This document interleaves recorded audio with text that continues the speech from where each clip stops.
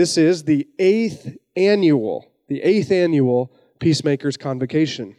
And since its inception in 2015, the Peacemakers Convocation has sought to highlight speakers who are engaged as peacemakers themselves in the important field of racial justice. And just as a reminder, the field of racial justice is important because it is close, first and foremost, to God's heart. Diversity was God's idea, and the whole scope and the whole movement of Scripture paints a stunning portrait of God's plan for amazing diversity that we can hardly ever imagine, combined with unparalleled unity and love. That is God's vision for a diverse world, for His diverse world. And yet, as we all well know, God's world is currently not as it ought to be. God's world is currently deeply broken, and far, far, far too often, instead of perfect unity, we instead see disunity brought about by injustice. Thus, the important work of engaging on God's terms and in God's way, the work of racial justice. And thus, the Peacemakers Convocation, again, started in 2015 as a seed of this vital work here at Sterling College. It's not everything, but we do believe that this convocation, held annually on the first Friday in February, is one important piece of that puzzle for our community here in little old Sterling, Kansas. And today's guest speaker, today's guest lecturer, stands squarely in the excellent tradition of the first 7 Peacemakers Convocations. Delano J. Sheffield is a Kansas native who was born and grew up in Topeka. He attended the University of Kansas. Do we have some cheers or boos? I don't know.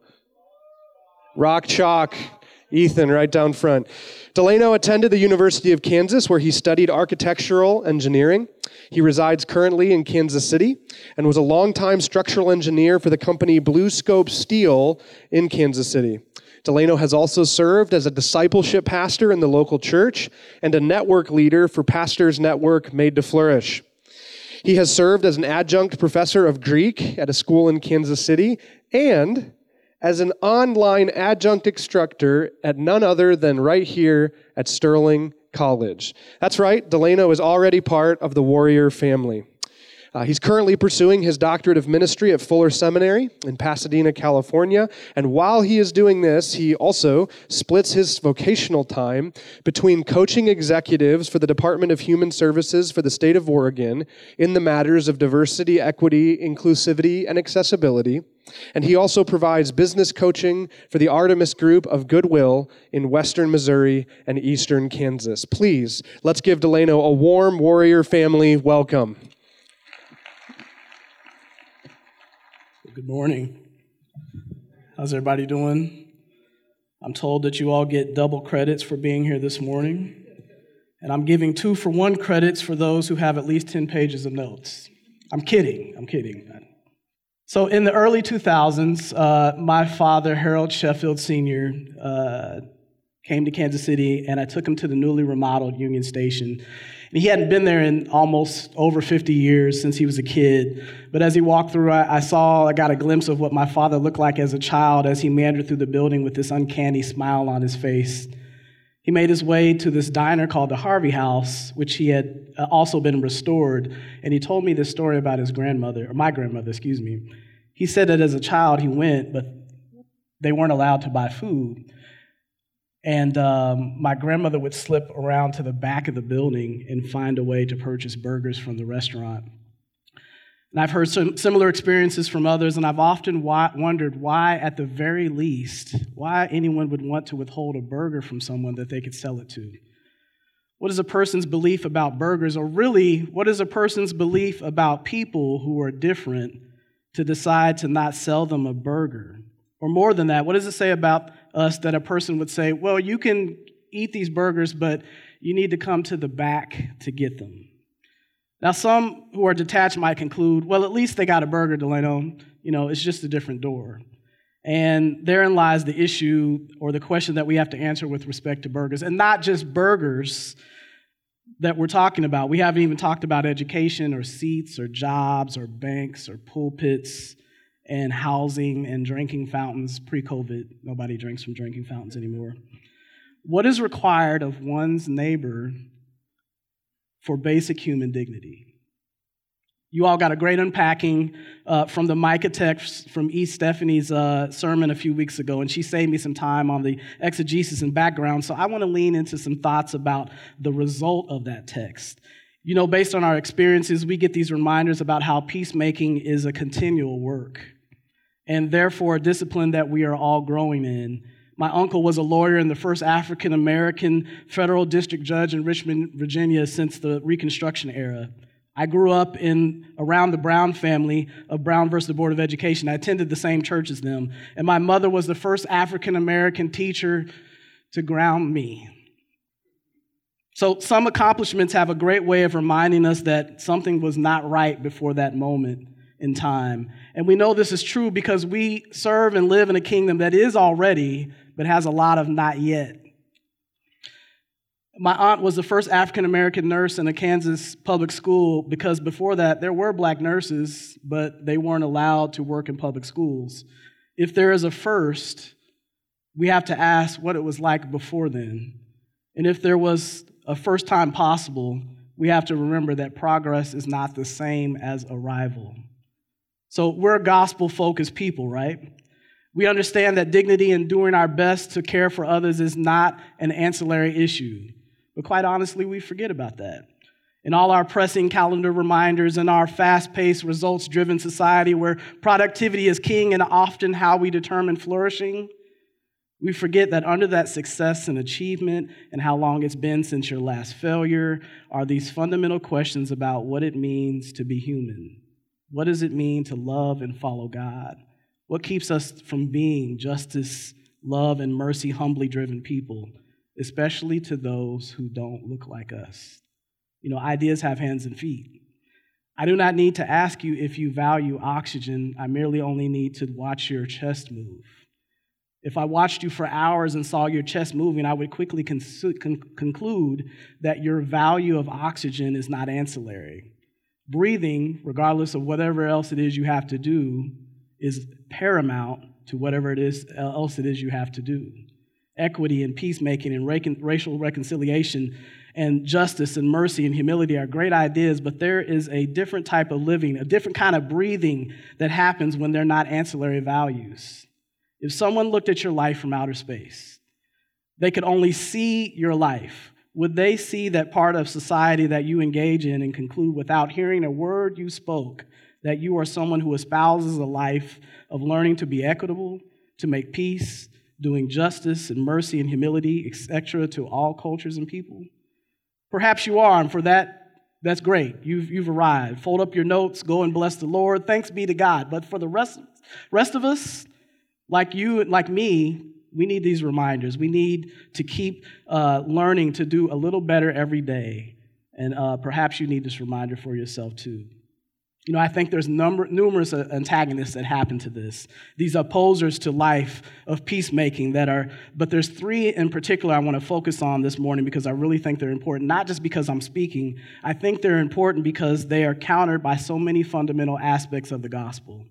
What keeps me or you from being a person who embodies peacemaking, racial reconciliation, and striving for justice, loving mercy, walking humbly? What antagonists keep me from these ideas being in my hands and feet? The first one is an indifference to history. When I was younger, I used to quietly dread history, and I say quietly because my father taught history before he was a principal. And I took this U.S. history course, and the professor gave some truths I had heard of in the past, but something was very different about his approach. He had a knack for really drawing light that these were people involved in this history. And not all the same types of people or groups. It wasn't homogeneous individuals. The stories in this U.S. history took on value because the people took on value to me. When we do not have a value in people, we simultaneously don't hold value in their history. And when there is no value in their history, we typically default to two options. That indifference will either result in one, we attempt to get people to assimilate to our own values and history devoid of a context, irrespective of theirs, or two, and perhaps worse in some ways, we simply just don't care at all. Both of these stymies progress and sends all kinds of messages about who can be valued, who has say, who has the right to contribute, who does not, what life is about, who loves God and who doesn't, who God loves and who's just being punished by him, and what it means to be human. The antagonizer makes us indifferent to history, and the remedy is compassion. You must care about the story of other people as least as much as you care about your own story, because it's hard to be helped, or really to help others, when you've already concluded that you know what's best in their circumstances. Context determines the type of compassion, just like context determines the meaning of Scripture. This is why Paul uses over 40 building terms to the Ephesians who take great pride in their architecture. And it's why he speaks of God's impartial judicial administration to those Romans who spent a lot of time in courtrooms. And it is why the Galileans can't get over Jesus being a carpenter, but today we forget that he did carpentry much longer than he did ministry. You have to care about where people come from, because their experiences and their stories and what they have to say are of great, great value to you. We have to care about our collective histories because, as my mother would say, if you don't learn it, you're doomed to repeat it. We have to care because it's hard to remember something that you have not learned. And remembering is really a gospel fundamental. Rooted right in the ordinances of the church, of the Christian church, is the value of history and the principle and joy of remembering. At a table for eating, which is in itself tells us what is common to humanity is to thirst and to hunger, Jesus gathers his disciples together. He instills this reminder that remembering is tied to the gospel. He says, as often as you do this, future, do this present in remembrance of me, the past. He takes the past, present, and future and wraps it together in one moment and reminds us in this Passion Week that we should live lives of compassion. We must be a people who are not indifferent to history, or antagonistic, or defensive, or frail when the stories rub up against our comforts. But rather, with gracious ears, we let the present moment be seen in light of what has happened. And we can do this without losing hope, because we know that the gospel tells us where we're headed. The second antagonistic problem that we have to deal with is that we're oblivious to the truth. It is difficult to be disconnected from good or bad things of the present when we have a recognition of the past. Truth marches on. And not only the transcendent truth of God, but also the events and experiences that truly have happened. My brother was in the Army, and he served in the Middle East during the first war with Iraq. And there was a period of time where we didn't hear from him as he was getting close to the end of his term. And I began to get worried if he was okay. And one day I heard this car in the driveway pull up, and I knew that it was his car. I did not need to look out the window to know. I immediately began to celebrate because I knew that he was home. Now, if I was oblivious to the sound, if I didn't care to listen, I would have missed the implications of the truth that my brother was home. Now, notice this. It would not have made it any less true if I did not engage with the hearing, if I didn't listen or look for the right sights and sounds coming out through the window. I would have just missed out. And sin is a lot of things, one of which is that it is sticky, and it pushes our scarcity and zero-sum mentality to the point of becoming an idol. It sticks to everything. In Genesis 3, it stuck to the ground, making it curse. It stuck to fig leaves. In chapter 4, it's going to stick to offerings. In chapter 11, it's going to stick to a building development project. In all these cases, there's a scarcity mentality, and the result in all those is this attempt to cover. There'll be a scarcity of God's grace, so Adam has to cover himself with fig leaves. There's a scarcity in offerings, so Cain has to kill his brother. There's not enough protection for Cain, so Cain needs a seal. There's not enough notoriety for the Babel citizens, so they go on this endeavor to build this skyscraper, mudscraper really. And this is all the beginning of humanity dealing with sin and scarcity. Soon, tribes will be at odds with each other, and families from every type of group with the name Ite will be an enemy to each other. Our defensiveness rises when truth rubs against our perceived security.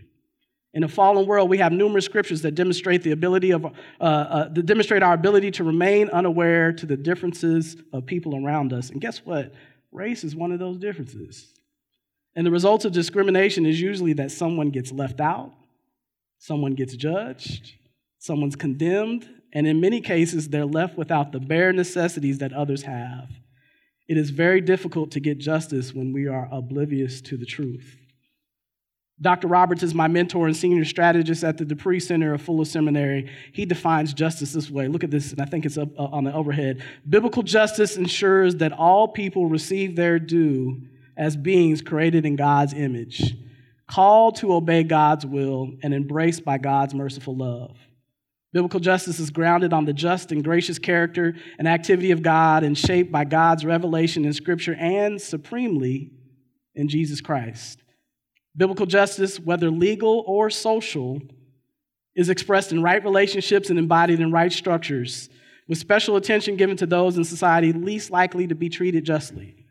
Biblical justice, the ground floor of God's shalom, reconciles what's divided, makes right what is wrong, and enables all people to flourish. Let me circle back on that last part so we're not oblivious to it. Biblical justice, whether legal or social, is expressed in right relationships and embodied in right structures, with special attention given to those in society least likely to be treated justly. Biblical justice, the ground floor of God's shalom, reconciles what's divided, makes right what is wrong, and enables all people to flourish.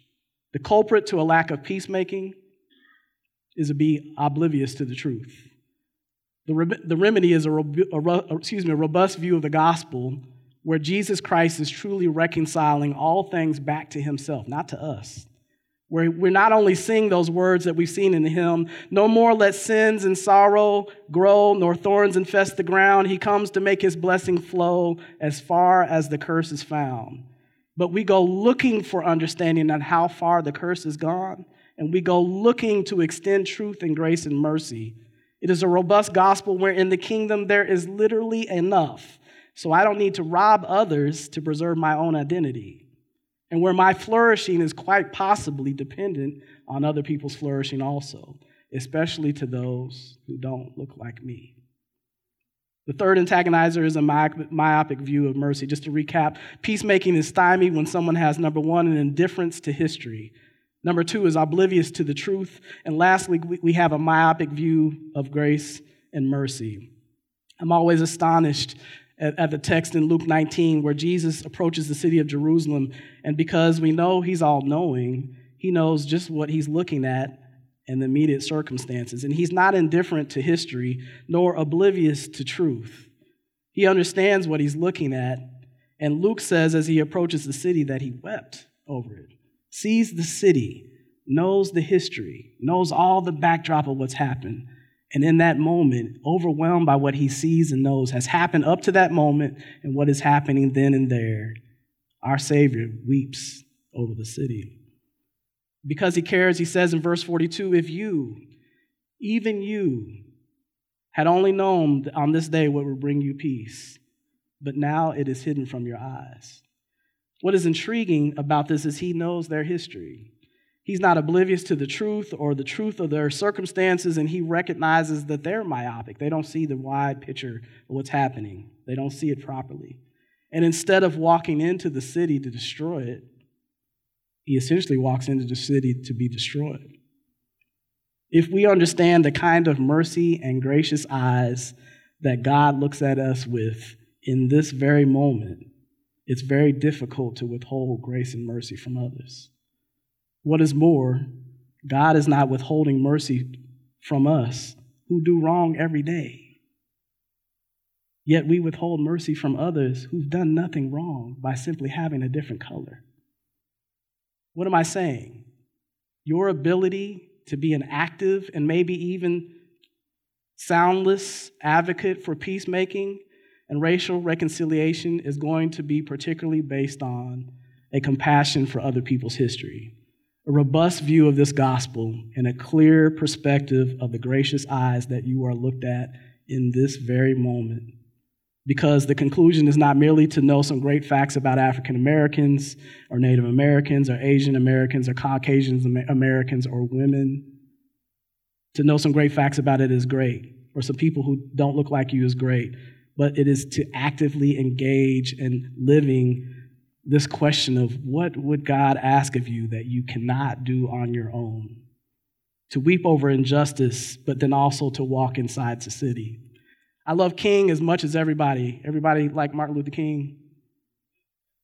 It's kind of quiet. A little worried about that. All right, just playing. But I love his mentor. I'm a big proponent of, we see somebody who's solid, want to know their history before their history. Who's King's mentor? And one of them is Howard Thurman. He states in Footprints of a Dream, the story of church for the fellowship of all peoples. This quote, I think, really gets at it. The movement of the Spirit and a Spirit of God in the hearts of men and women often calls them to act against the spirit of their times, or causes them to anticipate a spirit which is yet in the making. In a moment of dedication, they are given wisdom and courage to dare a deed that challenges and to kindle a hope that inspires. When's the last time you had to be courageous? When's the last conversation where you had to be courageous? And maybe hear some things that you didn't necessarily want to hear, but you had to embrace them as being true. Where you weren't worried about your identity because you know that it's secure in Christ.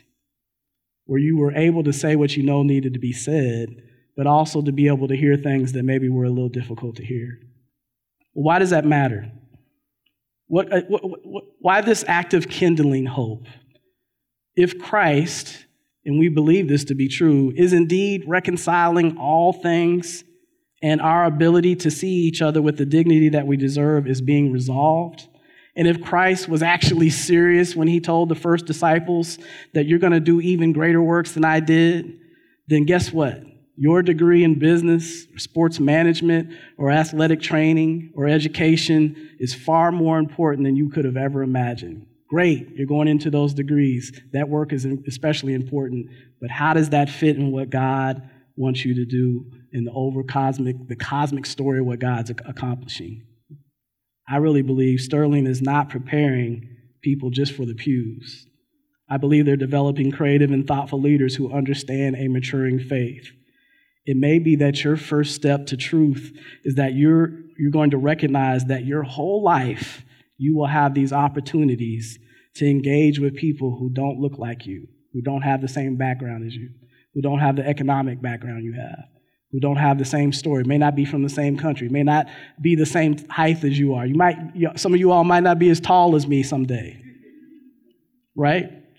But the fact of the matter is, these moments can be especially valuable when you recognize that it's no coincidence in God's grand story that you cross paths with them. And guess what?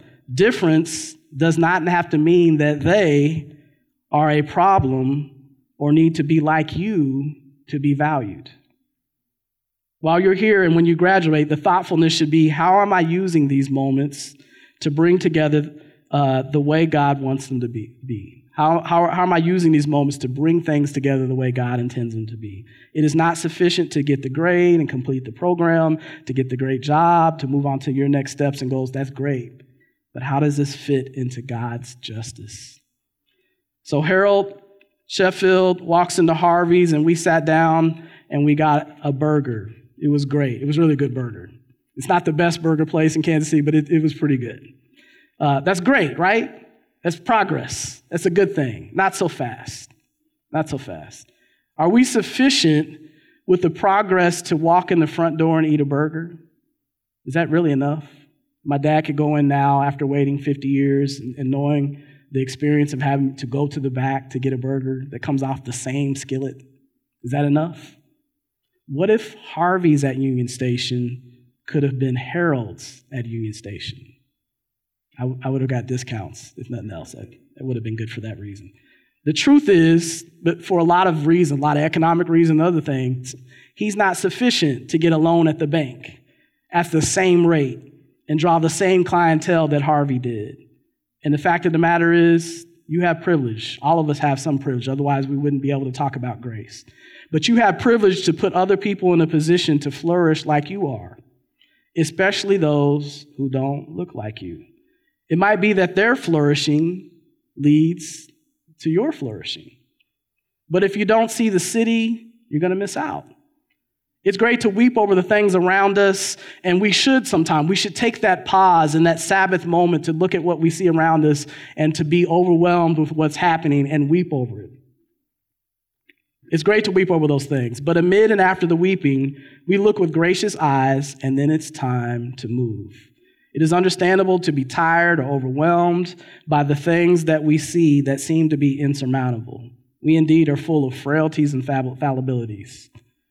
We can fail, but we can still ask, what is justice? And maybe we don't have all the answers, but we do know the one who does, right? And God tends to impartially open doors and provide gifts to those who habitually knock, seek, and ask for the things that he values. So you're not going to know how to solve every circumstance. You may not have the solution to removing redlining laws that are still on the books in a lot of cities today, or creating better recruiting practices or hiring practices, or know how to fix food deserts or predatory lending or other things that happen around us that we see. You may not have all the solutions to that, but you have to admit that you are there in that moment and in that time. And if you are in that moment in time, you play a part in it. And you can remember that those issues exist every day. They're there every day. Even if you don't recognize it, they're still there. And the fact of the matter is, you can care about the relevance of it, even if it doesn't affect you directly. So we learn that we should be learning each moment, in every way, in all of our privilege, what does it look like to ensure that the person next to me receives their due as human? What does it mean to bestow dignity on a person when I go to the restaurant? What does it mean if I get the job in a position to help others to maybe be able to have that same kind of work? What does it mean when I get extra? What do I do with that? How do I become a person, as Paul said, that the comfort that we receive, we comfort others with the same comfort we've received from God? How can I do right by the person who is there? Asking those kind of questions, remove ourselves from becoming indifferent to history, oblivious to truth, recognizing the grace and mercy we receive that right now. And we make the decision to go. And we just go. Thank you. Let's pray. God, I want to say thank you first, and just this time for us to be together, to gather as believers who are learning. We are learning what it means to follow your Son. And we thank you for the fact that he is the truth and is the way and the life, but he also demonstrated what this life is going to look like as we become conformed to his image. Thank you that it is something that you have not given up on, and that you engage with us in our growing. And I pray, and I leave this blessing with every student, every professor, every administrator who's here, as we go from this place, both weeping and rejoicing into our respective vocations. I pray that you will remind each of us that you are truly Emmanuel, and that's not just a title, that you go with us, and you are going before us as well. Help us to see the things that we need to see with gracious eyes, to see truth the way that it needs to be seen and not to be oblivious to it. And bless every heart and soul as we head from this place, to be a blessing to every heart and soul that they engage with. Amen.